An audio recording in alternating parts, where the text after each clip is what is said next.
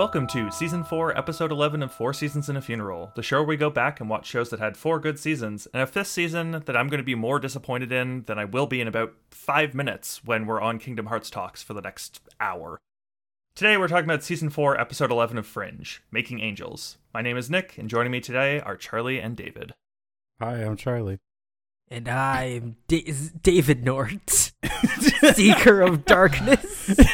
Come with me, Sora, and I will show you that Kingdom Hearts is darkness. So I'm really interested. Did we make it through all of Season 3 of Fringe without having, like, a greater than 10-minute Kingdom Hearts discussion? Oh, definitely not. What do you mean? I don't know. It just feels like it's been a while. And I was so happy about that. And then fucking Smash reveal, and I got depressed. There's been no Kingdom Hearts news until we found out that the newest Kingdom Hearts game is Smash Brothers Ultimate. Because it's gonna somehow be canon in the Kingdom Hearts verse. Aren't you excited for Mario to be in Kingdom Hearts like 3.1.5 or something? They're gonna find Sora in Kingdom Hearts 4, and he's gonna be like, "Yeah, I was just fighting Mario." That's where Sora went. I will legitimately be upset if Kingdom Hearts 4 is a Nintendo exclusive. I don't want to play that on my shitty Switch. I want to play that on my awesome PS5. Well, they're releasing the new Kingdom Hearts game, but they're doing it with or they're releasing the 3 Kingdom Hearts games on Switch, but they're doing it cloud gaming style. It's the complete series.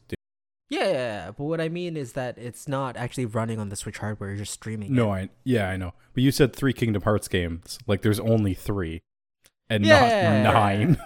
But Aren't there only 3? They're releasing the 3 compendium games. Yeah, can we... So there's Kingdom Hearts. I'm not even going to try, because all the subtitles are so stupid. What do you mean? Kingdom Hearts 1, Kingdom Hearts Chain of Memories. Chain of Memories. Then there was just Kingdom Hearts 2, nice and simple, one spin-off game. Then there was Kingdom Hearts 358 over 2 days, Kingdom Hearts Recoded, which was the remake of the mobile game Kingdom Hearts Coded. Then Birth there was by Sleep. Hearts Birth by Sleep, which was on the PSP. Then there was Kingdom Hearts Dream Drop Distance, which was on the 3DS. And then Kingdom Hearts 3. And then Kingdom Hearts Melody. There was also the mobile game. Kingdom Hearts Kai or something. Basically, David and I love Kingdom Hearts, and we've been so starved of news that just seeing Sora as part of Smash Brothers makes me want to go back and play all those games. Do it again. I got real nervous because Sakurai was like, "Oh, Sora handles very much as he does in the original Kingdom Hearts," and I was like, "You don't want that. That's so clunky and awkward as shit." He's the worst Smash character. He controls like he does in his PS2 days. Listen, he's just like, boy form Jigglypuff is basically what it looks like. He is light and floaty. He can only move in 6 axes. Nick, you never played beyond Kingdom Hearts 1, so you don't know how good the controls get. I didn't play Kingdom Hearts 1 even. Can we do a Let's Play series of Nick playing the Kingdom Hearts games? And us trying to explain the plot to him as he goes along? So Charlie, that thing that you watched, that plot explanation, and you going, all that what they've said is basically more or less correct, pisses me off so much, because at one point they're like, but the bad guy's good guy's clone was actually a bad guy. Okay, David, Nick, you need to understand. So the main villain of the first game was named Ansem, and everyone's like, "Okay, Ansem is a bad guy." Except it turns out, also spoilers for Kingdom Hearts if you haven't touched that franchise, and even then, maybe not. It turns out Ansem's not a bad guy, he's a good guy. It was a bad guy who was pretending to be Ansem. Yeah, because that wasn't Ansem, that was actually someone else.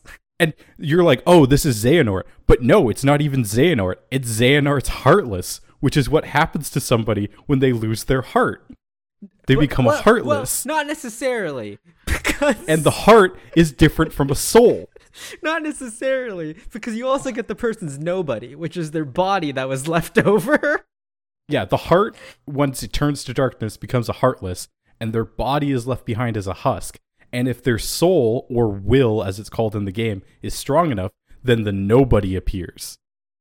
And so, as part of this exercise, we should all give ourselves nobody names. It's an anagram of your original name, but with an X added in somewhere. Huh. So by the way, while David's deciding about that, I also showed that clip to my roommate, who completely agreed with me that is what you guys sound like. When Dax you talk Ivid. I am Dax Ivid. There's a space in between. You're Vixad. Oh, Vixad is also really good. Yeah. I don't know what Nick would be. Salo Hickson. Oh, I guess if you use Nick's full name, yeah. See, that would be something in the game where they only call his original character Nick, and then the nobody is like Zal Wasn't Hickson. that the plot reveal for like one of the characters? Like, wasn't that literally a plot reveal? Sorry, Salo Hickskin, because it would have to be CIN to end that there. Yeah. I just did my name backwards, but then added an accent in the spot that makes sense. Oh, well, you did it wrong then. The X should be somewhere it doesn't make sense. Licks Rash? I could go with Licks What? Rash. Where'd you get the L- R? And where'd the L- N go? Sorry, did you get the R from my name? Oh, You're doing about me his now, name. Nick. Not everything's Oh, about okay. you. It's about you. Lixrache. This was Oh. fun. What have you guys All been right. up to? Other than digging deep through Kingdom Hearts lore for this exact conversation. I have potentially a thesis defense date. As long as the paperwork that needs to be filed, and needs to be signed by the appropriate parties gets submitted before Friday. Nick, what's a thesis defense date? What's a thesis defense date? Well, David, you see, you write when you do a thesis-based master's, you write a full thesis like the thing that I have, and it's like 100 pages or something. 123. No, it's 144 right now. Anyways, so you write that shit, and then you're like, all right, cool, I'm done. And then they go, no, that's not enough. You got to be able to prove to us not only through writing this that you know your subject, but you also need to be able to present it and then answer questions about it. So you make a short presentation. It's only like 20 minutes of a presentation explaining your work. And then you get asked questions by, your like evaluators who are just professors, and are considered like experts in the field, for about an hour. So you do a little presentation, and then they tear you to shreds for an hour, and you have to defend that appropriately. And yep, that's what I get to do. But if I do that well, and they're like, yep, you know your stuff, you can have a master's, then I can like graduate and stuff. It'll be great. Yeah, and then you can start your PhD. Nope. Oh, wait, no, you want to go do your PhD in one of those Nordic countries where you get a sword, right? Yes, that would be cool, but also not right now. They give you But a like sword also if after you're not your, doing your PhD for a top hat and a sword, then what are you doing it for? Seriously, imagine getting to defend your like PhD thesis and they're like, congratulations, here's your sword. You Now. display that shit with your degree. It's Now, amazing. defend Well, sorry. yourself. Sorry, it's congratulations, doctor, here's your sword. That leads me into one of the craziest pre-9/11 stories I've heard, where one of my cousins graduated from a military school, and naturally you get a saber. Flew home, just had the saber as a carry-on on a plane. Man. Like, what the fuck were they doing? He could have taken that plane over single-handedly with that sword. They weren't checking for shoe bombs Mm. either back then, because shoe bombs have taken so many lives.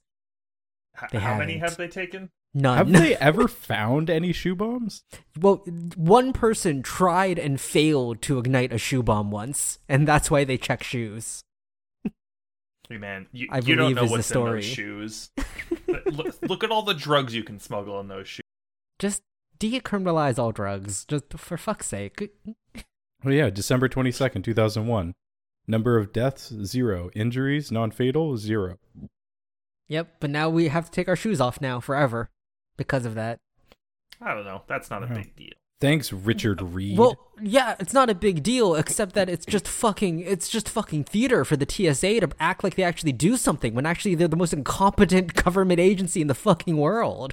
Hey, don't look at how competent our TSA agent is in this universe here. 'Cause he's a murderer. See, so competent.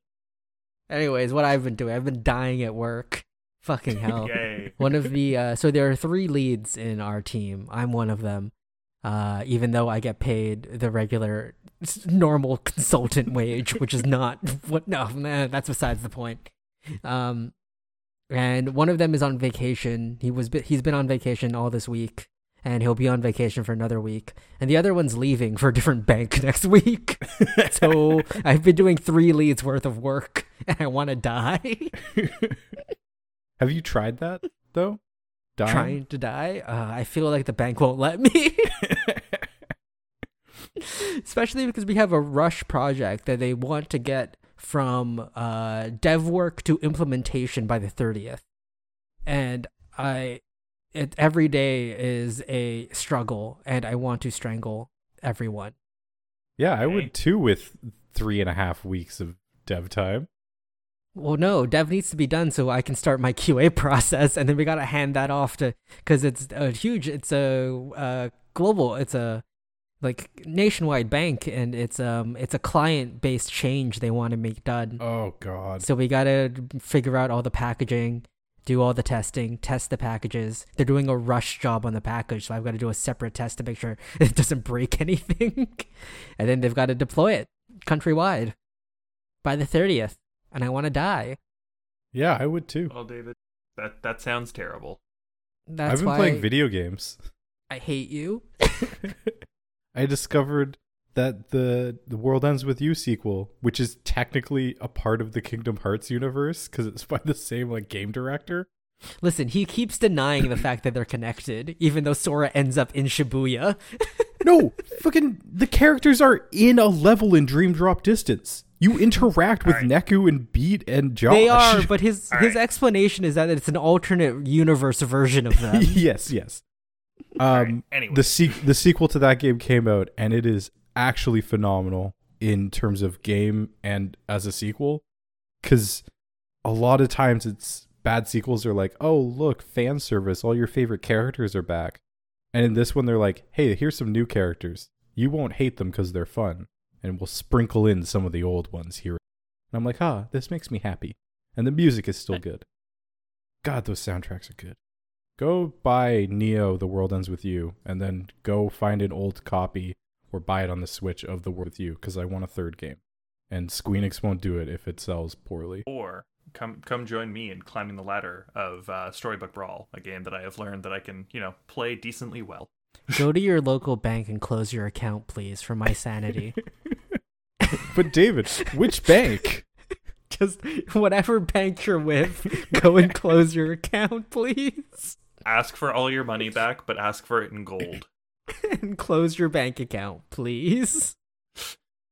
All right. What's the fucking TV guide or whatever let's shit let's we're get doing it. Let's today? get into this episode here. All right. The TV guide for this episode reads. And I have fucking 4 hours of training tomorrow from 4 to 8. Astrid for gets this a surprise visit.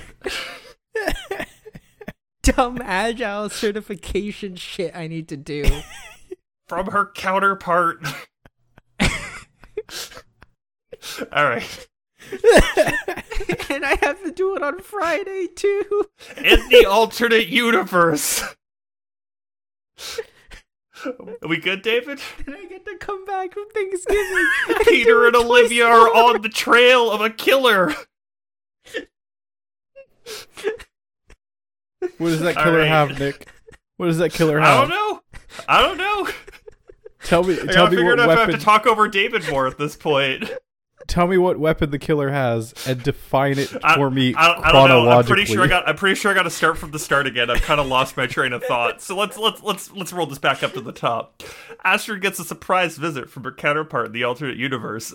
Peter and Olivia are on the trail of a killer equipped with a toxic weapon that defies chronological description. What does that mean? Yep. Hey, You can't man. defy it. You can't define it chronologically. You can't Describe it chronologically. Like, can I tell you that it's blue 2 minutes after I tell you that it's silver? Like, that makes no sense. Don't worry about it. Do they mean defies chronological understanding? That still makes no sense. Well, let's not worry about that right now. Instead, let's think about happier things, like a guy cancer. getting diagnosed with cancer. This one hits a little bit close to home for me, unfortunately. Yeah. Hey, he got told he has good odds though. Like 95%. yeah, only 1 in 20 people get like the can't beat this. It's like a small mole that is a malignant carcinoma. And it's like only one patient fails to beat a tumor this small. You would have to be sad and weak. Jesus. I have seen the odds from the other side, and fucking Jesus Christ. Yeah. No. Cancer odds almost always suck. Cancer sucks. The really shitty thing about cancer odds is that's to beat this edition of it. That's 'Cause not to beat he's cancer, back. period. Just like EA, always coming back with the same shit again. Hey, David, are you calling EA sports franchises literal cancer? Yes. Good. They just want you to but feel yeah, a sense of accomplishment. Surprise mechanics. Oh, I'm really going to have to rely on you guys to carry this episode. I hope you're aware. But yeah. It's okay. It's okay, David. We got this. dudes at a bus shelter waiting. Bush shelter? What? Yeah, bus shelter. David, those are what those are called. It's okay. It sounded... You really emphasized that S. It sounded like you were saying bush. It's okay, Charlie. I believe in you. Wait, don't listen to the spooky David. You can talk over him. I've done it. Ooh, I'm a ghost. Oh no, Spooky David's here. Yeah, he's Ooh. just sitting. He's I sitting died from too much QA work. Oh, died from Hey, Here to Editor ensure David, your just code mute David compiles. for a little bit. Editor David, you know what to do. I believe in you. Editor David's gonna drag this out. Editor David hates David more than David hates David. it looks like your div is 5 centimeters off center. Please recompile. Wait, why are you Anyways. giving? Wait, hold on. Why are you giving me those in centimeters and not like pixels or EM? I used a ruler. David, I hate it. Anyways. I very much hate it. But yeah, he's just sitting on a bench waiting for a bus, and this random guy sits down and is like, "Oh, hey, by the way, you're gonna die. Yeah, he gives an amazing pep talk. You're going to be that 1 in 20 where you're just gonna die, and I'm gonna lay it out in excruciating detail." And the dude's like, "What the fuck are you talking about? The doctor said I'll be fine." And then a bus drives by, and then when the Thai shouts, "Move that bus," there's just a dead body behind the bus and not a new house.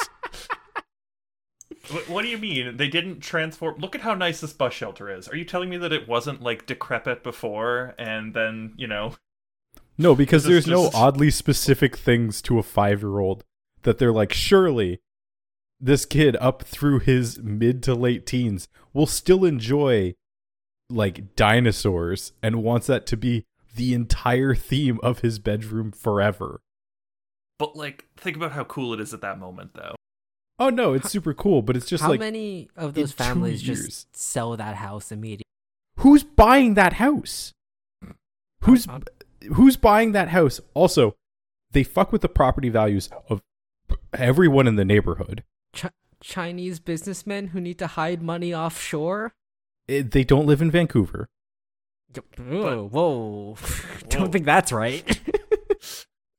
What are you talking about? All David was doing was trying to make a reference to the Pandora Papers, I'm sure.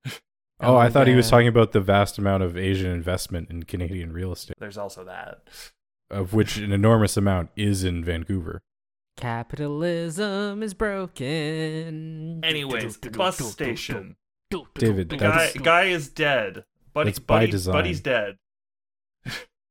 But he didn't die of cancer, and he didn't have a slow and excruciating death. So at least Did there's he? that. Because he's crying blood. I'm sure he's fine. Listen, quick, painless death. Like they move that bus and he's fine. Also, nobody on the bus notices this. Sometimes blood just comes out and it doesn't hurt. I guess that's completely normal for buses. Like if I'm sitting on a bus and a guy pepper sprays a dude sitting at the bus stop and then walks on my bus, I'm probably afraid. But I probably wasn't looking at the window to see the pepper spraying. I probably assumed that guy had it coming to him, and I shouldn't piss off the dude with the pepper spray. You don't want to be next. This is public transport. I'm not taking my eyes off my phone. You don't look at other people on the bus, Nick. If you do, you're a psychopath. Oh no. No, you. No. I Charlie, like to I'm people pretty sure you're the watch. psychopath. I always people watch. It's fun. Exactly. It's how you. Anyways. It's how you learn. Anyways. Something our gonna say next it's- character we see needs a lot of. Yeah, that's our cold open. Let's hop into the episode. David has fucked with everything so far, and I don't know, man. Don't blame me. I'm slightly blaming Blame you. the two leads at David's job who fucked him over. And left me with zero brain power. Uh, I hope you're excited for D&D tomorrow. Oh shit. oh, I'm so afraid. Anyways, let's turn to Astrid in a weird turn of events where we're like seeing military Astrid. Agent Farnsworth. Agent Farnsworth, as I guess we'll refer to her. That's how she's referred like- to in the show too. That's fair. We actually get like some screen time of her, which is kind of weird. Yeah, she's over in Blooniverse Yeah. for whatever reason. I really like the red highlights in her hair to really, really, really let you know she's from Red Universe. I thought you were gonna say really let you know she's autistic. Oh no. Well, no, to really let you know that she's with the Russians. Yeah. But that's beside the point. But we get a whole scene with her going through the security stuff, and she steps out into the light, and she has these red highlights on her face through the lighting, and she looks out, and we can see that it is the copperized Statue of Liberty. So we're on our universe. I And think you mean oxidized. yes, oxidized. It's made of copper, which oxidized. But when I really thought for some reason she just got red highlights. Like I was just like, oh, so that's how they're gonna make them look different. They're gonna give her red highlights. Like, I had never noticed the red highlights before. I'm sure they're there. I don't think she actually has red highlights. I think it's the lighting. But it very much looks like she's just dyed the tips of her hair red. Oh no, No, those are definitely red highlights, dude. Yeah, no. There's Are no they? way those aren't. If Does she if have you them look, in the next scene? Yeah, She doesn't yeah. have No, them really. she does. She Oh, does. They are there. I guess I it's only think that we just really- never notice because she's constantly in dark, spooky fringe office, and that's Huh. where she lives. So you can't see the red highlights. That's crazy. She has just like a couple curls here and there are red. Then But yeah. we get a building. No, we get Well, no, we cut back over. We cut in- back over to yeah. Red Universe. Fringe where, Division. They're freaking out because they're like, "Hey, how did someone get through to the other universe without any authorization?" Right. They're like, who does do the authorizations? And Burroughs is like, Agent Farnsworth, and they're like, can she authorize herself? Like, Turns out, obviously yes. she has. Olivia first is like, what, do we have a double agent? Is someone defected? And it's like, nope, it was Farnsworth, and she authorized herself. Fuck, we should have thought this through, I guess. Yeah, and This they're like- feels like the sort of thing that you need 2 sign-offs on, not 1. Yeah, or Like- maybe Broyle should be doing by himself every single time. Well, we know Burroughs is a shapeshifter, so let's not give him that power. Yeah, I know, but this I- seems like the normal thing that even like not shapeshifter Broyles was doing. This is what happens when you militarize just a force of weird people, I guess. Force just- of weird Um, people. You just assume that they'll always act the same, but they're human, so they act differently sometimes. And Folivia's oh, I'm sure she had a good reason or something. Oh, I'm Folivia. I'm bad at my job. And Burroughs is like, yes, of course she had a reason. She never does anything without a reason. She's a savant. Well, they know what the reason is. They know what the reason. Like, at least Folivia knows what the reason is. She's like, hey, let's not like raise all the red alerts and think that Astrid has defected at this point. I'm pretty sure I know what this is. I'll go find her. Let me go by myself. Well, I guess. Burroughs is like, well, I guess because I've given you permission to sign off on yourself, I guess you can go. Don't need to ask me. I guess anyone can do whatever the fuck they want these days. There was Burroughs kicks a chair as he runs out like a petulant child. The super high heel kicks. What's the point of being the colonel if no one listens to me? Oh. David Robert Jones says he'd give me a better assignment next time. Oh, wait, fuck. What? Sorry, I mean Jones. All right.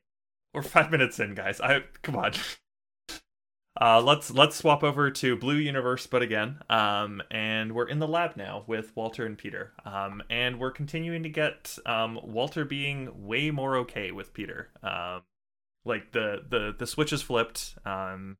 Everything is fine now, at least mostly.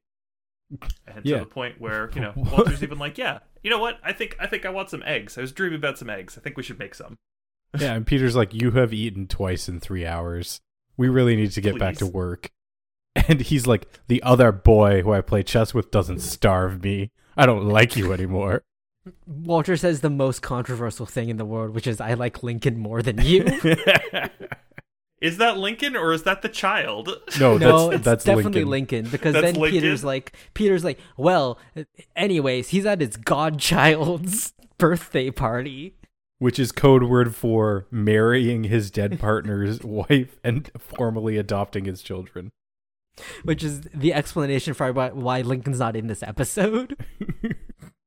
Was the actor doing other stuff at the same time as this show? Nope, he was in the previous scene. Oh shit, right.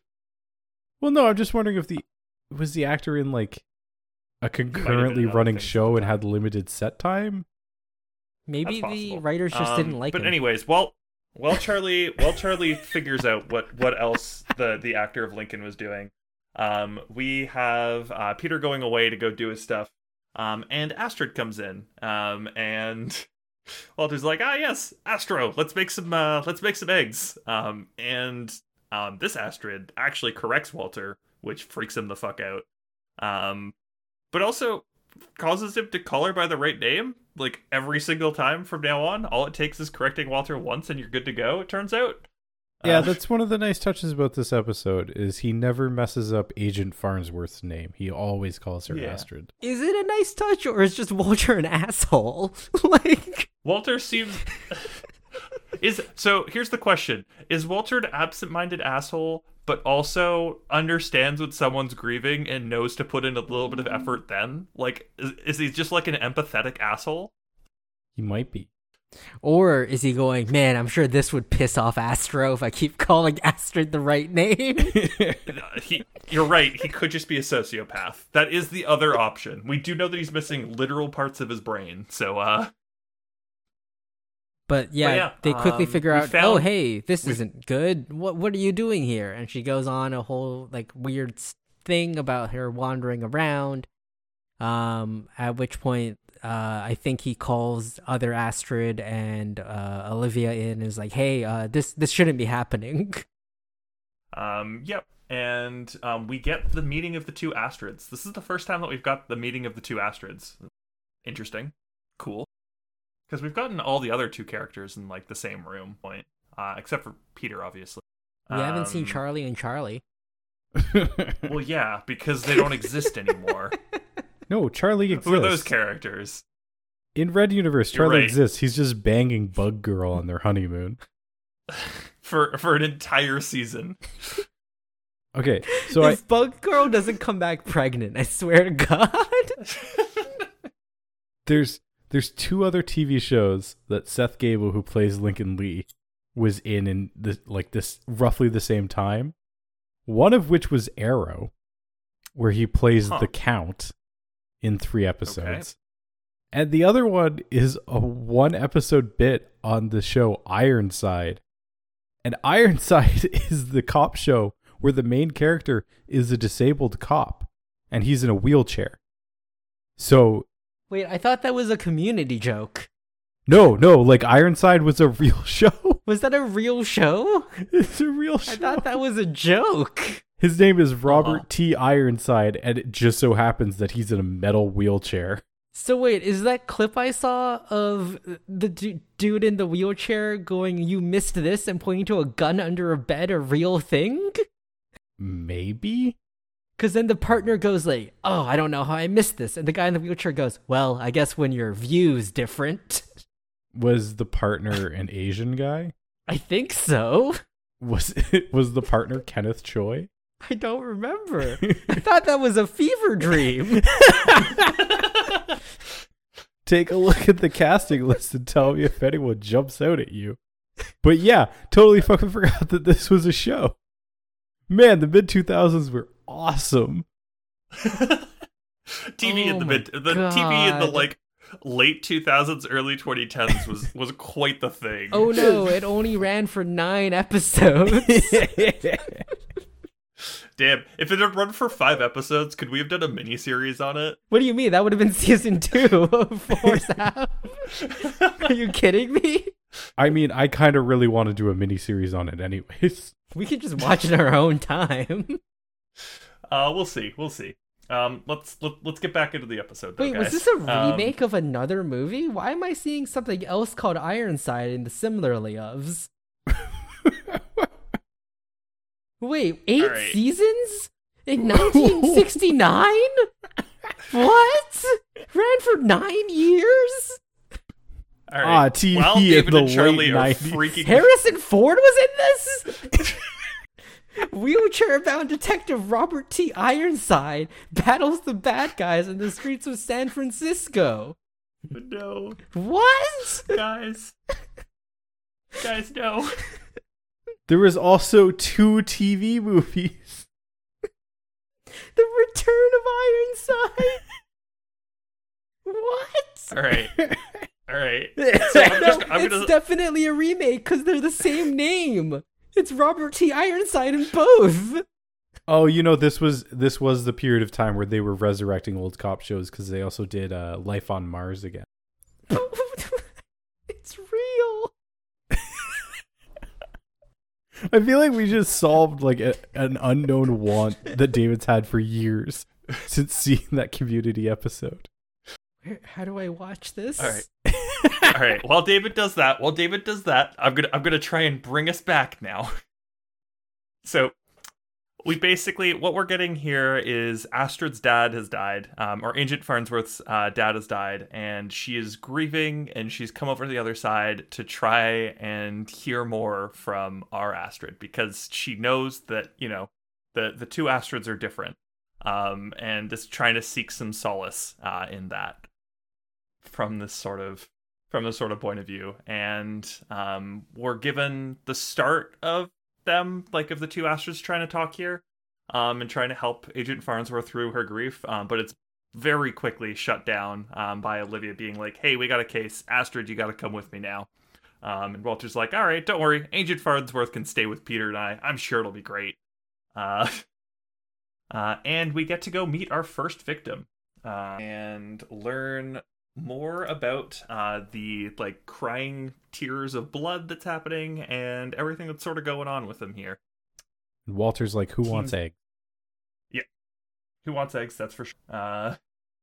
We have Peter on the case now as well. Is new at this point, right? Like this is sort of the first time that Peter's actually been on the case with where he hasn't been like a prisoner, we'll say.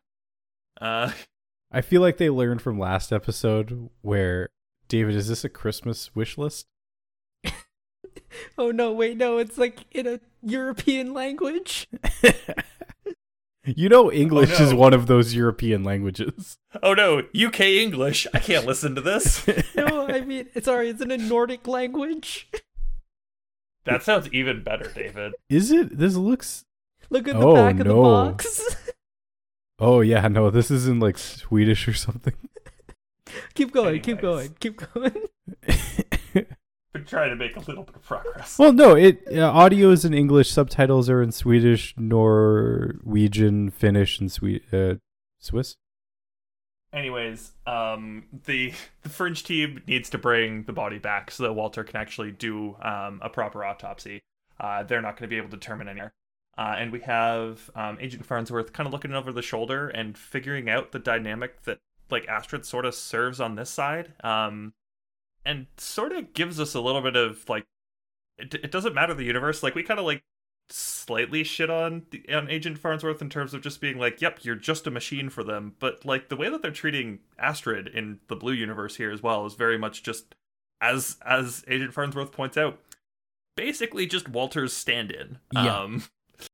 Oh yeah, because Astrid's like, you are Walter right now. Or sorry, yeah. Agent Farnsworth is like, you're Walter right now. He sees through you. He talks through you. You cease to be a person. And she's like, yeah. I guess so. This is a disturbing conversation. I hadn't thought of it like that. I don't like thinking of it like that. I'm going to stop thinking of it like that. I like autonomy. But yeah, we have the French team, taking the body away. Time to go figure out some more stuff. And we start to get our first really weird observer moment of this episode. Because God, the observers be doing weird things this episode. So I'm sure David was slightly confused by as an observer walks out of like just a window. There's the observer. I saw him. Got it. Yep, there he is. Phases into existence. Says something. Phases back out of existence into the window. You can tell that the observers are also on the case. Back in the lab, they're performing the autopsy. Agent Farnsworth is doing her best to be a part and be another human supercomputer and be able to, they don't have to do any research. She knows all of the like facts that they need as they're, going through starting the autopsy and trying to get a bit more discussion sort of with Agent Farnsworth as well. A little bit more background here before Folivia comes in. We have the start of the Walter Folivia like character interaction that we're going to have in this episode. This episode is full of so many like complex character interactions that are happening, which I really enjoyed in this episode, but it's also a lot. Yeah. Like a lot happens in this episode, even though not a lot feels like it happens. Like it's both of those, right? Like that wasn't just me. Yeah. Did we skipped over them at the crime scene looking at the body, right? Mostly. Yeah, because they bring up a couple of things like what makes a body cry, blood, and Walter's like, if the organs were sufficiently liquefied, and I gotta tell you, I've been watching House recently. That's not exactly true. There's a lot of shit that can make you cry blood. None of it's good. But does not require organ liquefaction. Doesn't require literal Ebola. Yeah. And Walter's also like, what about the Tears of Ra, a mythical alchemical potion that the Egyptians used to euthanize their pets? Yep. Which, like, of all the things, why would they just use it for pets? Because you can't euthanize humans. What? I think it was probably hard to make. Actually, no, they did. They straight up did. Well, I assume it was hard to make, and they were just using it because they love their pets so much. Because, those kooky Egyptians and their worshipping of cats. Also, just those kooky Egyptians and the fact that, when a pharaoh died, it was like, all right, time to kill a bunch of slaves so they can serve them in the afterlife. Apparently, according to real Egyptian mythology, the Tears of Ra are actually honeybees. Oh. Interesting. And that doesn't sound like a painless way to die. Death by honeybees? Potentially humans. Oh. Yeah. Interesting. But yeah. We have awkward interactions starting now as Folivia joins in. And they do a really good job as well this episode showcasing the differences between Folivia and Olivia, which I really appreciated. How Folivia is like a giant fucking dork. Basically, just very bouncy, very happy-go-lucky in this episode. Very untraumatized as a child is, I think, what you're looking for. Yeah, I guess. And, well, also just really unable to, like, really not reading the situation, really not reading the fact, that Astrid is grieving, just walks in as like, sup, Astrid? And Time to go home. I'm says your hello. minder. Do do do do do. and then says hello to all the fringe agents that, she had deceived into thinking that she was Olivia. Like, just a lot of read the room maybe a little bit. I also do enjoy how they're looking at how the dude died by poisoning, and it's like, hey, he's got several different chemical compounds in him. They shouldn't really interact with each other. And they're like, so it's... And it was only with him that they would really interact like this. And they're like, so it's magic? And it's like, no, there's a combination of alcohol that will taste exactly like iced tea. But with this, no one could have really predicted that this would kill him. This kind of seems like blind luck. Sort of had to just know. Yeah. And they're discussing, like, hey, what the fuck's happening, blah, blah, blah, blah, blah. And then, what are we calling Other Universe Astrid? Agent Farnsworth. Agent Farnsworth is like, Deo ex machina. It was an act of God. And Walter's like, you're onto it. The only way he could have figured out how to mix these things if he had seen them already mixed. Which is like, wait, what the fuck are you on about? I would have liked Walter to have been like, close. Act of God doesn't make sense because I killed God. Belly and I got super stoned and I stabbed him. No, what I wanted Walter to say there was just after Astrid goes Deus Ex Machina, it's just Walter goes, roll a d20. Just Have you read the Golden Compass series? Yeah, we fucking did that. Golden Compass series is based on my acid trip. I traveled back in time. Philip Pullman was my bro. All right. But then he tried to sell the movie rights, so I had him killed and made it look like suicide. Complete tangent about his Dark Material series. Do you guys care about the series at all or anything? I know there's an HBO show about it now. So it's completely like, it starts off like pretty YA, like adventure-y, like very like. Doesn't it turn into like Paradise is a world where Christianity doesn't exist? Well, no, it turns out into God is dead and the person we think is God is really pretending and we need to go and kill him. Let us go to literal heaven and wage war. So a little bit more heavy-handed. A little bit more heavy-handed than Lion the Witch in the Wardrobe. The climax of the third book is the two main characters ignoring the battle of the heavens in order to find their innocence. Oh. All right then. Okay. Yep. Hey, let's cut to someone else finding their innocence in a bottle of gin. Ooh. Oh. That's what I could go for right now. Oh, man, I could go for a lot of gin right now. But yeah, she's like, oh, yeah, I'm going to go drink this gin. Actually, no, I'm not, because I have willpower and it'll be okay. And then our serial killer shows up and he's like, no, you're going to kill your boyfriend. And then you're gonna ruin so many lives with your drinking before you ruin your own. You're gonna kill your boyfriend drunk driving. Your brother's gonna try and save you from your addiction, but that's gonna ruin his marriage, alienating his entire family. She's like, no, I can see the future, and he's like, bitch, I can. Now breathe this in. Don't worry, I know how to stop that. It involves just murdering you right now. Think about all the people that I'm saving by killing you right now. And so he does. Before you've done anything wrong. Hey, they made a fantastic movie proving exactly how good this point is. It's called Minority Report. Thought crime. Just don't do a think crime and you'll be fine. Yep. There's a good anime about that as Psychopath. Oh, yeah. I should watch that. I heard very good things about it. It's good. The second season's not as good, but the third season's pretty okay. And the movie's also okay. Let's cut back into the lab at this point. I believe so. We're cutting back into the lab where Walter is continuing to be very angry at Olivia, and being like, "Here, I kept all your stuff. Take it back now. I don't." Yeah, they really as Walter plays the angry ex. Yeah, they really make it weird with Walter and Olivia breaking up. Oh yeah, it's more than like a betrayal.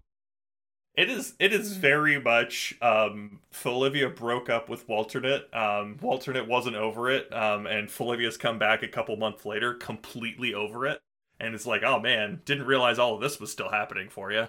Yeah, and he's like, oh, hey, that stupid silver lockbox that has sneaky spy stuff, that's the only thing I couldn't get open.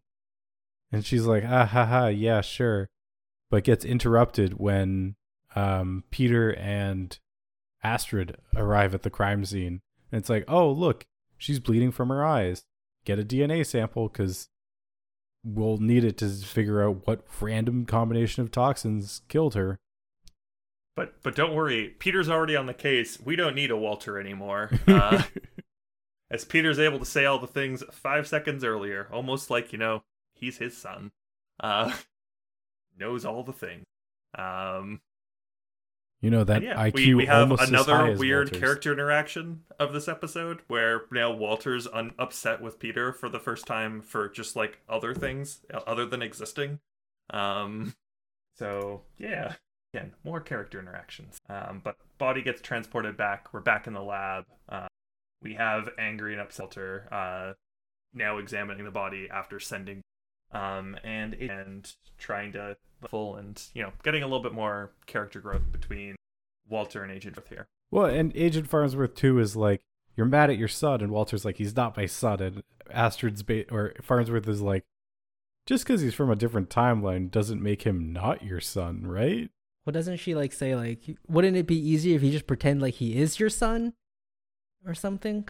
Yeah, and Walter's it's almost like Agent Farnsworth is struggling with something with issues between her and her father. Yeah. Also, unresolved issues. Apologies for being so quiet for a bit. I heard the loudest crash in the fucking world and had to go investigate. What did your cat do? Oh, he just jumped off a desk. It's fine. I was gonna say, did Echo go find a wrecking ball and your upstairs is just gone? No, it's all good. It's all good. He didn't pull a Miley Cyrus or anything. Would have been pretty cool though. Oh, now here he comes. Where are we in this episode?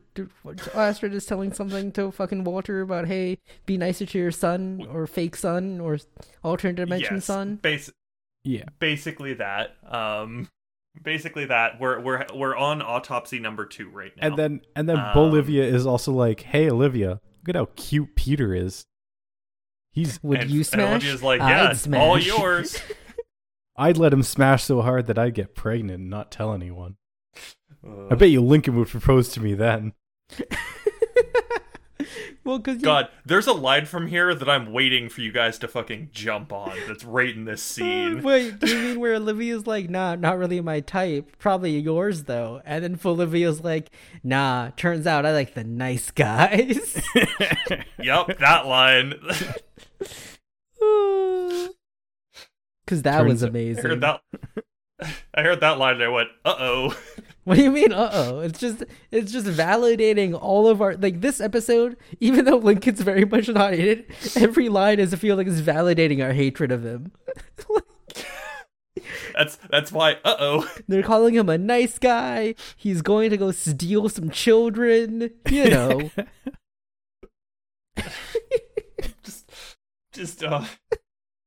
Both versions of Lincoln. Trash. Absolute trash. Trash people. No. Trash people. Reprehensible garbage people. all Gable, infinite versions of Lincoln are bad people. In some way, shape, or form. Alright. Let's swap over to the TSA now, guys. Let's get angry with the TSA I bet you, again. In a different universe, Lincoln's a TSA agent. And he's the worst TSA agent, he's just super high on the power trip. And he's like, I get to control who gets to bring toothpaste on a plane. Like being the shittiest turd in the sewers. Anyways, let's head to airport security, where we see our serial killer now, being just a normal TSA agent, as he checks all these people and is holding up the IDs and looking down at the like weird blue rod that we haven't mentioned yet, but it exists there. Do you think the actual TSA got upset at this episode for implying that a TSA agent could easily become a serial killer because they get sensitive credentials shown to them every day? That would involve too much self-reflection. But hey, look, we found out how our serial killer is finding all of his victims. I don't know why I'm being so harsh against TSA today. I mean, they deserve it, but like... What did the TSA do to you recently, David? Absolutely nothing, as they've always done. All right. Let's focus back to Buddy, who doesn't have time for anything, who's now going to die because our TSA agent has found him, as he makes his way into a parking garage and is about to die because, Buddy has found him. Yeah, he's on the phone. He's very angry about it. He's like, I missed my fucking flight, and now you're giving me all this attitude. Why don't you call me back when I can stomach you? And he hangs up. Yep. He goes to get in, I assume, his rental car, if this is not his city that he's supposed to be. No, this is his city. Is it? Yep. Oh, okay. He missed his flight, David. He was supposed to fly across the country, but he's back where he is. I thought he was in the wrong city and he was flying home. I didn't get that, but okay. It might be that. Whichever. Either really, way, it doesn't matter. It does not matter. So he tries to get into his car. TSA agent, serial killer, shows up and is like, hey, you're going to crash your car and you're going to break your spine and you're going to be in endless suffering for the rest of time. But don't worry, I'm here to help you. And he whips out his like spray device, and dude who's about to get sprayed does a smart move and just attacks him and then tries to run the fuck Holds away. up the briefcase. Yep. I like to think that this man, unlike Charlie and I, knows to hold his breath at all times.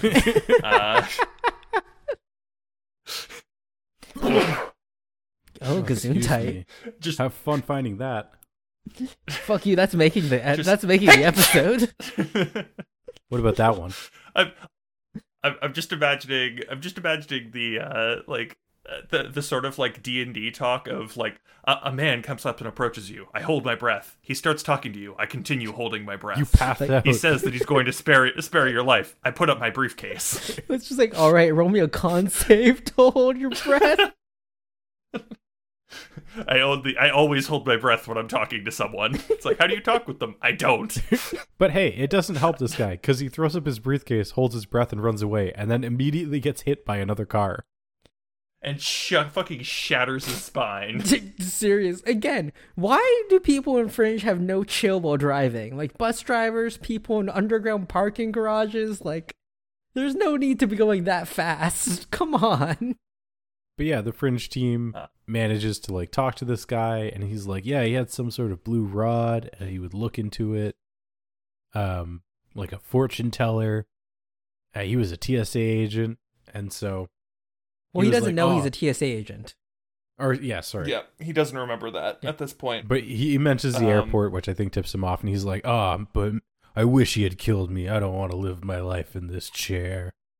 Well, because he knows what's going to happen to him. I mean, he's but like, oh, yep.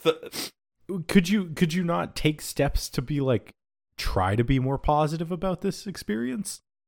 Charlie, he's going to a group home where the owner of the group home, or like the like head of the group home, is is not a very nice person, as this guy puts it, which means he's abusive. And your body won't be found for 10 days. Which I think is the most important part of that. Why wouldn't you request to be put in a different group home? Because he doesn't know which group home it is. Maybe that's what gets him. They're going to go, we're assigning home. Yeah.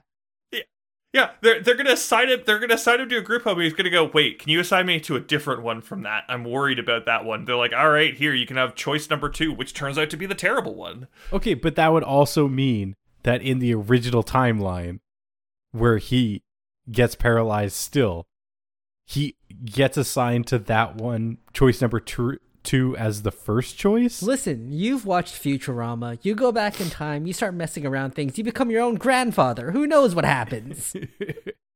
But it's okay, because Fringe figures all this out, and they're going to go track this guy down in the most environmentally friendly way possible.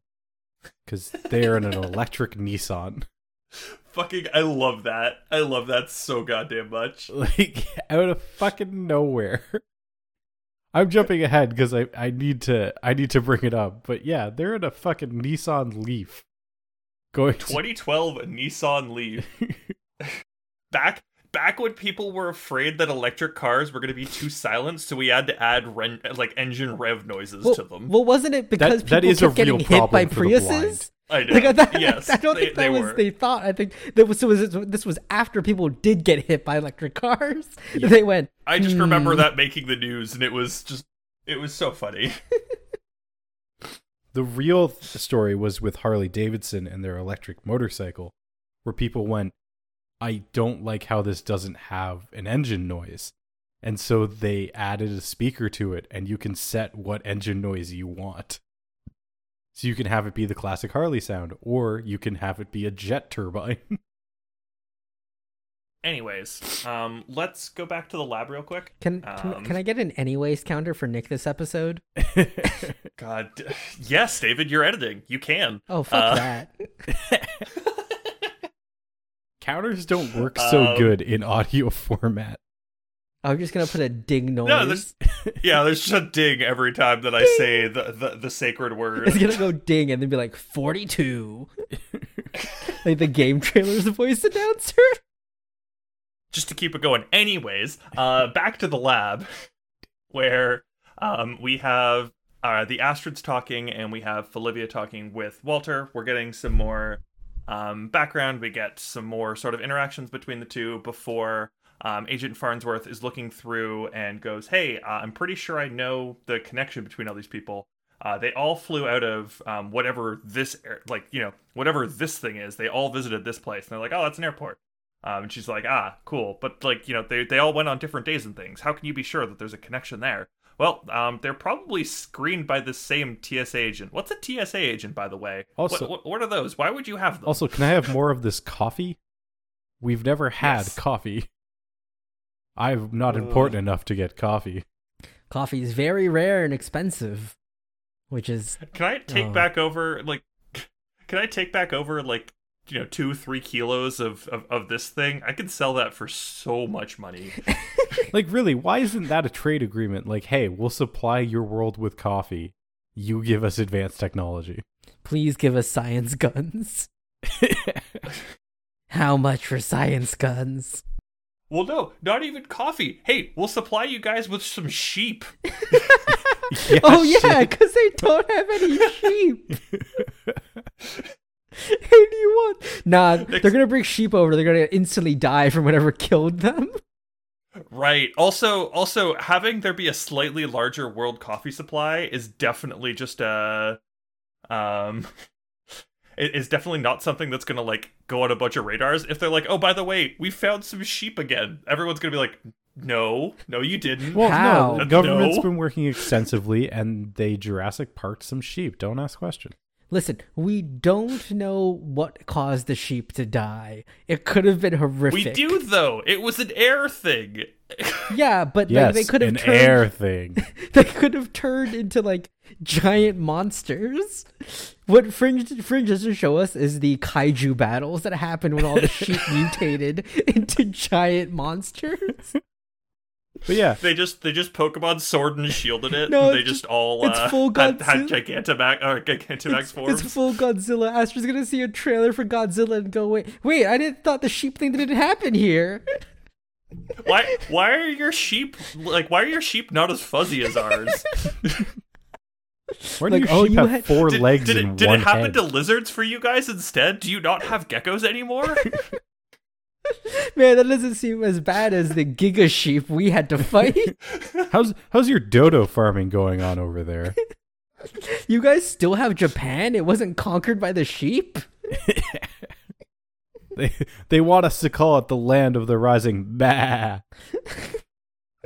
That's their dark secret. The sheep didn't die off. They mutated into a sentient and sapient race.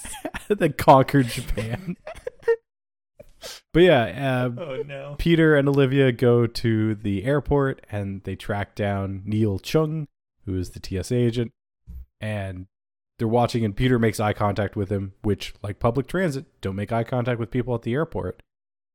because Neil's like, oh shit, time to run, and goes behind. Let me just look at the glowing stick that tells me the future. Oh, time to go. Yeah, and Olivia and Peter are like, he's running, let's go. And then this other fucking TSA agent stops him and is like, oh, hey, you don't have credentials to go beyond this point. I'm like, yes, they fucking do. They're FBI agents. They outrank you. Well, Olivia goes FBI, and then the TSA agent goes, well, I'm a useless TSA agent. Oh. I do really appreciate with Astrid saying, what is a TSA agent, that they definitely don't have them in Red Universe. Maybe Red Universe is the good universe after all. I mean, David, are you telling me that communism was right all along? Yes. And... Also, there's no proof that Red Universe is the commies. We've had this discussion. Right, Red Universe. Right, yes. Red Universe and Blue Universe. Remember. There's nothing weird about that at all, Charlie. Nothing at all. There's red on the American flag and on their politicians' hands. There's red on every politician's hand. See, but Charlie, when I say when we go back to the 70s and someone says the Reds, who are they talking about? And I know who you're gonna say, and not them. The filthy Chinese. Wait, what? What? Why? What? What? I thought you were gonna talk about Native Americans, but okay. No, because I'm not a racist, Nick. Charlie only cheered for the Washington football team after the name change. Hey, that is the name of He my does fantasy not believe hockey that team. Cincinnati has a. Such a Charlie good doesn't believe that fantasy Cincinnati hockey has a name. baseball team either. Sorry, Cincinnati? Do you mean Cleveland? No, Cincinnati is. Isn't it the Cincinnati Reds for the baseball team? Yeah, but that's not a reference to Native Americans. Oh, okay. Yeah, I think that's just All right. red. Maybe Nick's the racist. Maybe I am. I don't know, man. I don't know at this point. This episode's been weird. Nick, do you Anyways, believe let's go to MIT now. Let's just move on to MIT now. Do you, if I had a dream where if you could believe, if to dream. Where All he right, could wish MIT. you could do anything. You're my special friend. All right. We're losing our mind, Nick. Come on. MIT guys. Like how it's mine they when found we out. share one. We share. So- we so have while- 3 brain cells total, and Nick has all of them right now. All right. So if we go back to Neil, they might have lost him in the airport because TSA is TSA. But at the very least, they were able to get his credentials because he was working there. So they're able to go, oh yeah, no, that's Neil Chung. Let's go find out where he previously worked. Kind of weird. He used to work at MIT. All right, let's go see what they're talking about. We get the whole backstory with him. And He was a brilliant learn man some more about Neil. who wanted like to all of flatten them. space and time and view time simultaneously. Man, we've never heard of bald people doing that before. Who mentioned bald people? What do you know? Man, isn't it crazy that then he went and started he went up to for a retreat at this cabin and he came back and man, differential equations that they solve everything.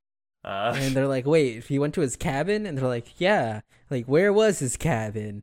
Peter obviously is very suspicious once he's brought up the seeing through time. And the dude's like, when they're like a lake house. a lake house right near Layden Rake. And they're like, yeah, the suspect's Asian. You don't need to make fun of him. What? All right. Because he's at Layden Rake. Yep, to Raiden Lake they go to go and find the suspect. But first, Nissan Leaf. Yeah, but it's first the he saw future. Leaf. All right, on the road now. Let me flip down so we can see the Nissan logo. Doesn't she From the pull out charging the port. charger as Yeah. well and shit? Oh my Oh, god, yeah. such a ridiculous scene. It's so good. The sick camera pan around the car as well. It is I think I'm gonna go out. I'm gonna go out on a limb. I think this is my favorite Fringe car placement that we've had so far. Is it? Like No. straight up? I No, think no. it's my favorite. The Ford Sync ones are always good. No, the best one is still the dude in the cold open pulling in reverse with the lightning in the highways and just very smoothly driving back with the low Ford logo. So we are time. also all forgetting. We are also completely forgetting about end of season 2. Oh, with Walternate? With Walternate, and they're discussing a band, and they're just in a car, and you get all the wide like landscape shots of them driving a car, and look, the logo. Well, that was a deleted scene, though. To be fair, What? I don't know. yeah. Parts of that weren't deleted. But when they mentioned the fake band and stuff, that was all deleted scene. That's fair. Yeah. Now I think I'm gonna say I think this is my favorite one because they're not even driving in this one, and yet it is so obviously a car placement. Hey, Ford, So, get at us if no. you want to sponsor us. We'll take some cars. We'll even take 2 cars. Nick doesn't need one. Wow. Nick already has a car. Hey Nissan, if you want to sponsor us with the Nissan Leaf, sure, Charlie and David don't need one. But I got you guys. This is Yes. my absolute Nissan Leaf. This is my absolute favorite car ad in a 2010s TV show. Because the entire plot We'll just watch that stops, later. and she's like, "Oh, look, my car's so smart it parks itself," and everyone else is like, "Oh my god, what the fuck is going on?" And it's amazing. Like, if you think the Fringe ones are bad, Anyways. watch that one. It's a beautiful thing. Anyways, let's swap over to actual character building now between Astrid and Agent Farnsworth. As we sort of get into the meat and potatoes as to why Agent Farnsworth came over here. And we sort of see the disconnect. And they very much never use the word autism in this episode, right? Like They never say it. That is correct. they never say it, but it is. Agent Farnsworth just goes, "Oh, I know I don't show emotion and it's hard, but like, would my father have loved me more if I was more normal?" And you're like, "Oh god." It's very heartfelt, but as always, I don't know how I feel about autistically coded characters who refuse to say they're autistic. It's a very complicated feeling I have about it. Just because it's like, it feels like they want to go deeper into things, but they are so afraid of putting the label on it. Like, I don't know how I feel about it, really. This was also in the time before, like, this was just before, like, autistic diagnoses became a lot better or more accurate. But this was still rife during the time of television of like the autistic detective trope or shit that's still going on to this day. Like, yeah. But that's why they were coded. They never said it because they didn't want to, because it still had that such like harsh negative connotation. Yeah, I just don't know how I feel about it. Yep, that's completely fair. One of the nasty things about that is it's like, by completely avoiding saying that at all, they're keeping it as taboo like a bad word. I mean, like they're keeping it as taboo. They're all like, and they're making it again. This was also before like more of the spectrum diagnoses, but they're all coded the exact same as like emotionally shut down, unable to form personal connections, which isn't accurate in the least. Mm-hmm. Like it can certainly be for people who are like heavy on the spectrum. Yes, that there are definitely people who have that experience as well. But it is a spectrum, and there are lighter or heavier cases, and it's just but it's just every single one has the exact same set of criteria. Mm-hmm. It's just checking off. It's just like checking off text boxes. It's check boxes. They have their list of things to get their character to do, and they're like, Agent they're coded Farnsworth properly. ticks off 3 boxes. She's black. She's a woman. And she's possibly autistic. Mm-hmm. There's no 4. She's also got colored hair. Yeah, but that's a detriment. I gotta re-listen to that song, the Ramona Flowers song. Anyways, to Raiden Lake we go, where once again, man, it's such a shame that everyone leaves their doors unlocked. normal police work. Makes you feel real confident about the police. As the door was unlocked, so, in they went, still trespassing as, Wait, police officers. No, Olivia is all set to pick the lock. Olivia picks the lock and then goes, man, it's such a shame that everyone leaves their doors unlocked. Oh, up you here. were being unhelpfully vague in the context of the episode recap, is what happened. Yeah, Nick's the unhelpful one in this episode recap situation. Yep. Shame on you, Nick, So for being unhelpful. Shame on me for trying to carry through on this episode.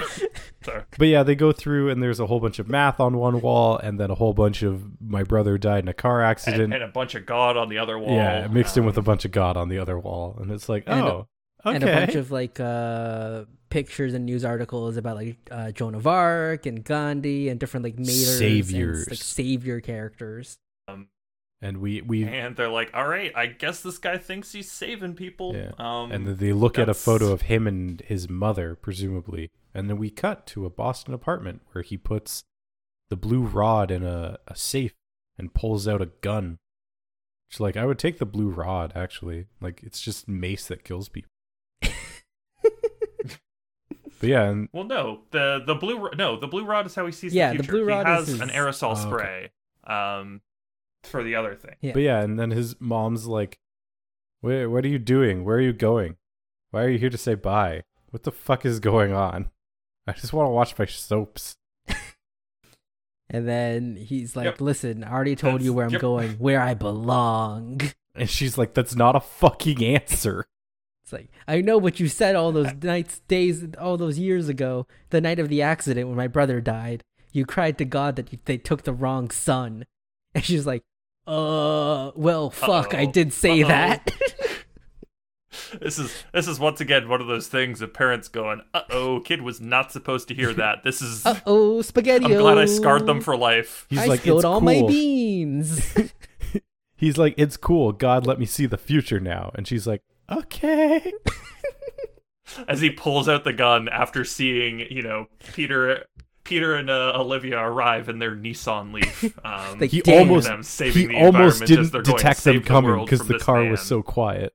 And he's like, damn, what a nice car. It's good to know that who I'm going to die by drives electric. Reduce the carbon footprint of my death. It's a savvy consumer. But yeah. We have him sort of give his last speech of being like, yep, I figured out how I can go to heaven. I gotta be a savior. I went and saved some people's lives, but now it's my time. Don't worry, Mom, I'll see you later. As Olivia breaks in and he performs the best version of suicide by cop, because then it's okay in God's eyes. Yep. Right? That's how that works? Hey, listen, apparently, I'm not religious. I don't fucking know. But yeah, he falls dead in his mother's lap after being shot by Olivia after pointing his gun at her. And they're like, he couldn't kill himself because then he wouldn't get into heaven. Suicide is a sin. So he needed you to kill Suicide's him. a sin. And also murder is a But- sin though. So No, listen, he saved them. That's different. Yeah. Listen, think about all the people that, he saved, or all the suffering that he stopped. That's fine. I mean, again, to quote Brooklyn Remember- Nine-Nine, cool motive, still murder.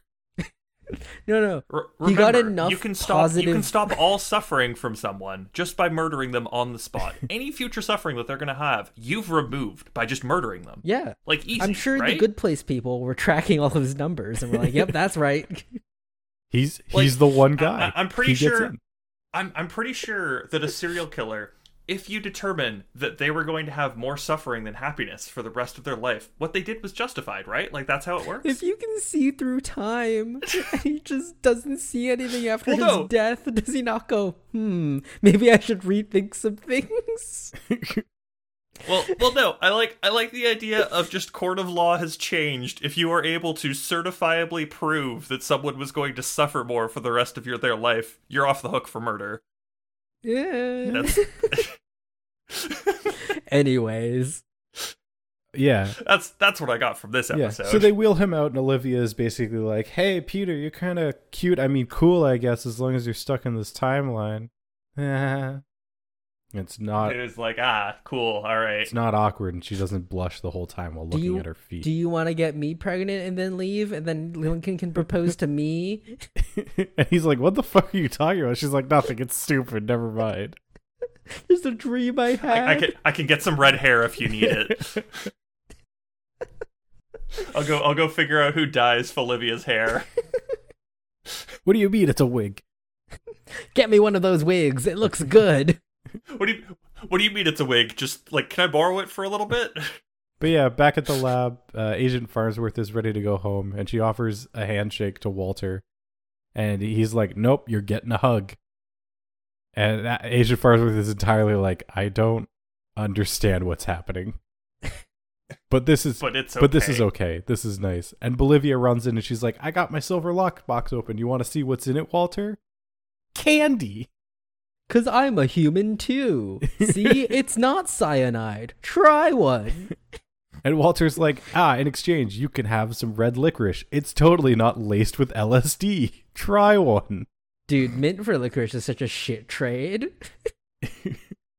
Bolivia wins that trade every day. Is it? Licorice is so much better than Bolivia then hands the rest of the mints while Walter keeps all of the licorice. I'm pretty sure Walter won this trade.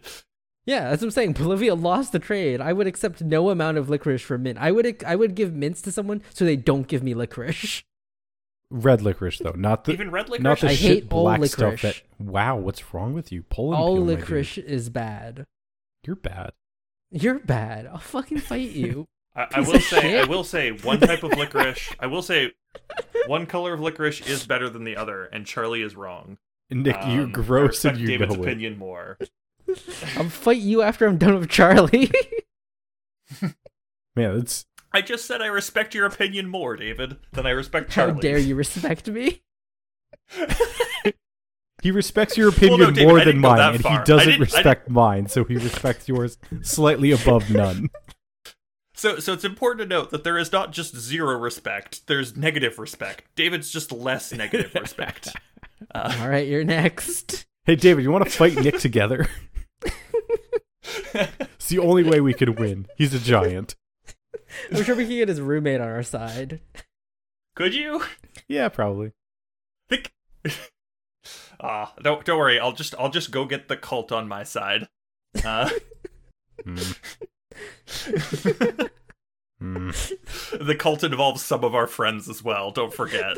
The audience is confused, Nick. This is a joke only we get.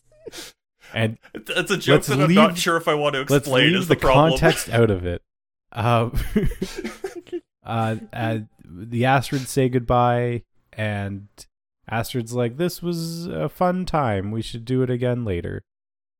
And Astrid gives a kindness to Agent Farnsworth by going, "Hey, from what you said earlier, my dad is also different, and we don't really see eye to eye, but that doesn't stop me from loving him." He's complex and doesn't show emotion either, but I know he loves me and I love him.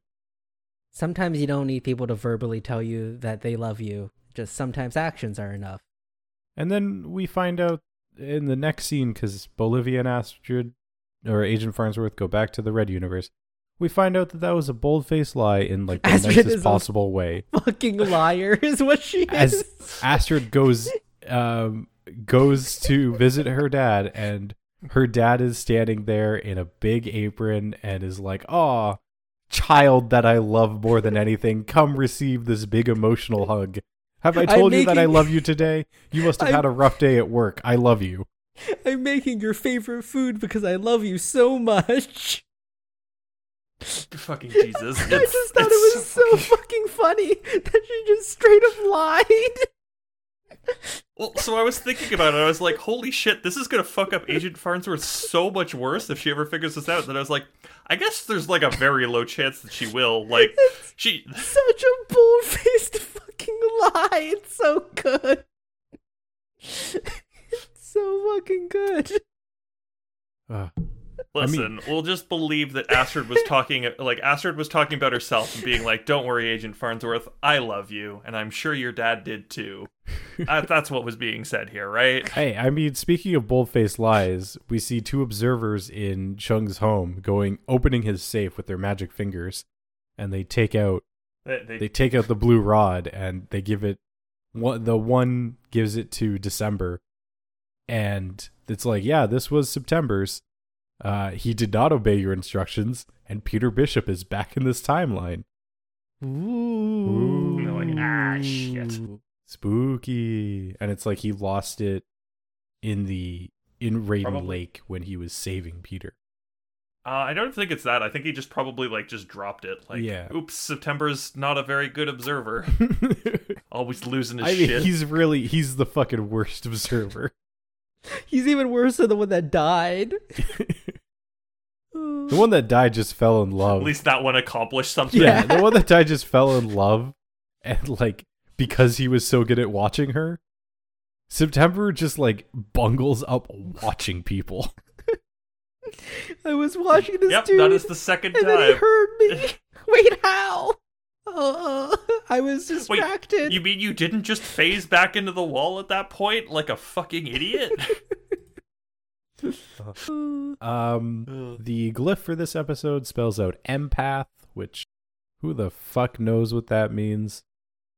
Well, I know what it means, but I don't know what it means in the context of this episode. And observers were fucking everywhere. Yeah, just everywhere. Yeah. All right, David, we do have a next episode, and I think this one is fine. This one is good. All right, hit me. All right, so David, if you remember back to last episode, I've got no fucking clue where it occurs, but it does occur in it. We are probably on a street somewhere, and there's a thrift shop on that street. What do you think the name of that thrift shop is? The Observer. No. Seeing Through Time. No. Savior. No. The Blind Spot. First of all, it's not in English. Ironside. That would be a fucking leap and a half. It is not in English, but it is in French. Well, how the fuck was I supposed to guess that? In English, though, it is Angels of Mercy. Fine. The dude specifically refers to himself as an angel in this episode and takes the serial killer mantle of an angel of death. That's why I said fine. He thinks that he's giving people mercy as an angel here. Where's the Observer? Oh, wait, no, he's in the fucking episode. Where's September, though? That's the real question. Is September in this episode? We got other observers. He was in the last episode. I don't know. Maybe September is just in the background of one of them, watching this a little bit, just shitting his pants. Just shit, they know. Observing the observers and seeing them follow the blue glowy rod, just going, shit, I need that back. Fuck, if I had that, I could have seen this coming.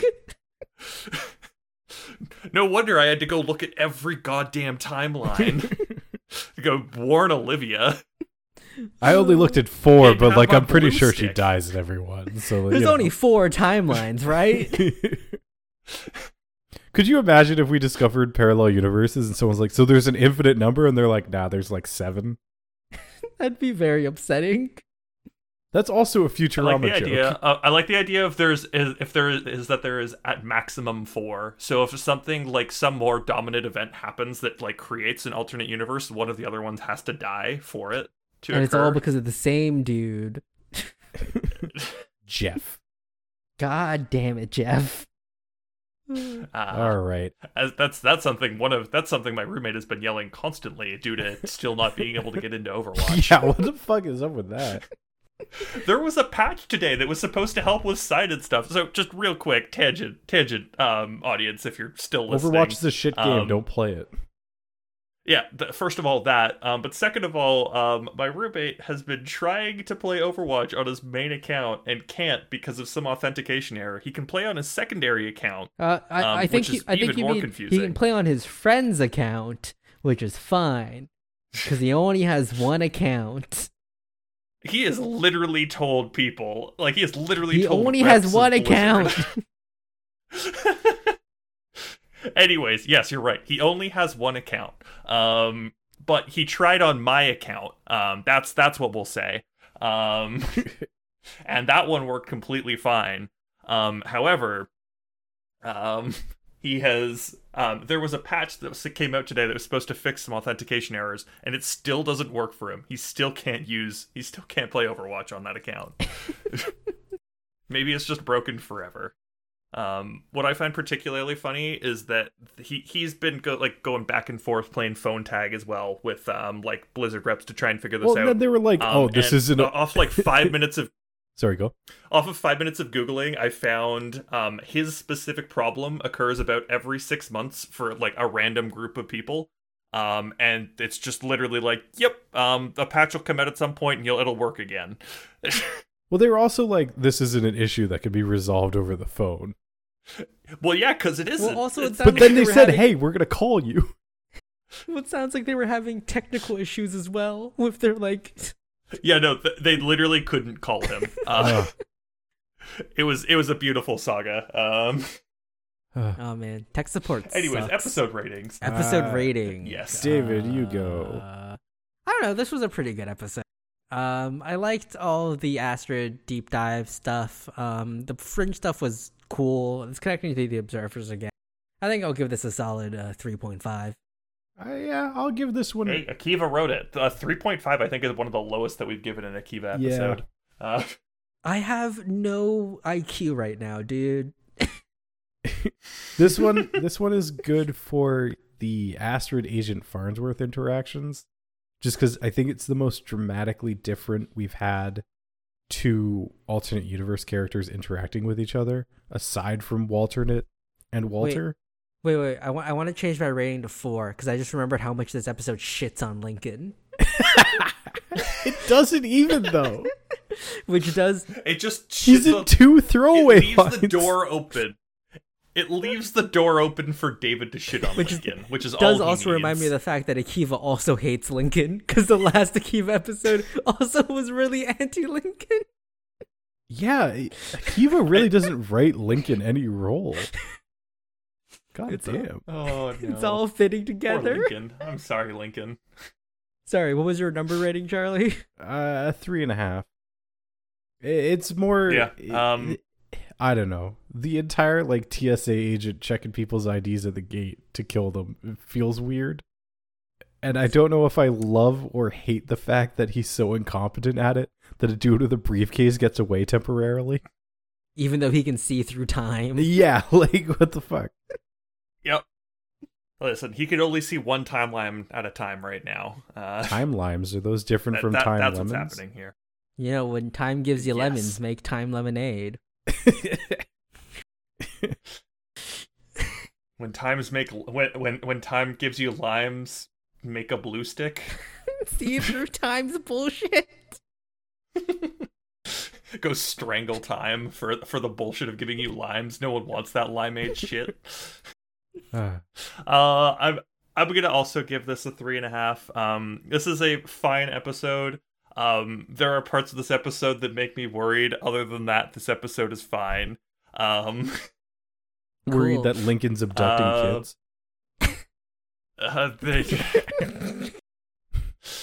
I'm worried about many things from this episode.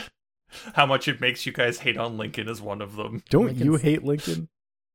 No, because I can't at this point. You guys shit on him too much. I just feel bad for him. He's a just sad fictional puppy that you guys fucking keep character. kicking. Look at the puppy dog eyes as you guys just kick him on the ground. He should stop moving in on his partner's dead wife then. Puppy dog eyes just keep getting bigger Listen, as you guys start aiming for the puppy's face. cucking me, I'm still gonna kill it. Like, what do you mean? Doesn't matter that it's a puppy. I think this raises bigger issues of is David fucking a dog or is this puppy fucking David's partner? I have so many concerns right now. Who's committing the bestiality in this scenario, David? I need to know. I'm so concerned. Are you dating a dog fucker or are you the dog fucker? And this puppy has simply moved in on your quote unquote bitch.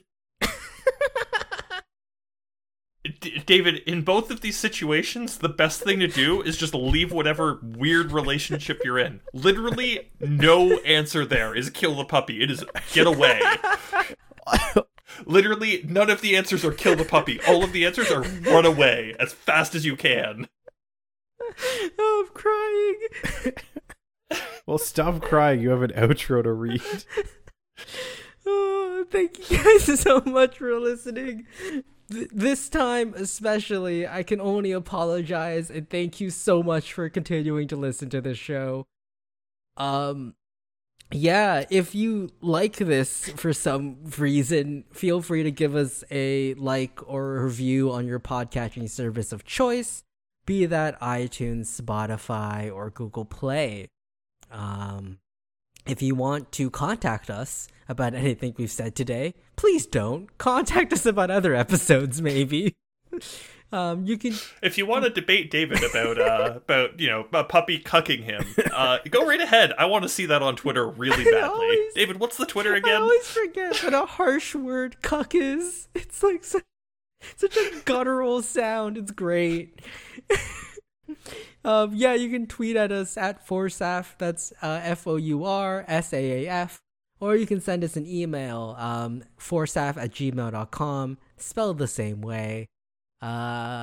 Listen, at this point, if you send us an email, I'm definitely fucking reading it while we're recording. So, like, be the first one, I guess. Family members not included. There is. Or alts of us. We're not allowed to just send an email with a fake name. Yes. Don't do that either. What if it's a real name? What if I send an email to us as me? If you send me an email as Lincoln complaining about how much we dunk on him, I'll read that. Oh man, I'm not up to writing fan fiction today. Just call it LincolnLover69@gmail.com has sent us an email. No, it's clearly Olivia Lover. What's their ship Down name? on one knee for Dunham. Oh god. Anyways, yeah, that's everything. Outro.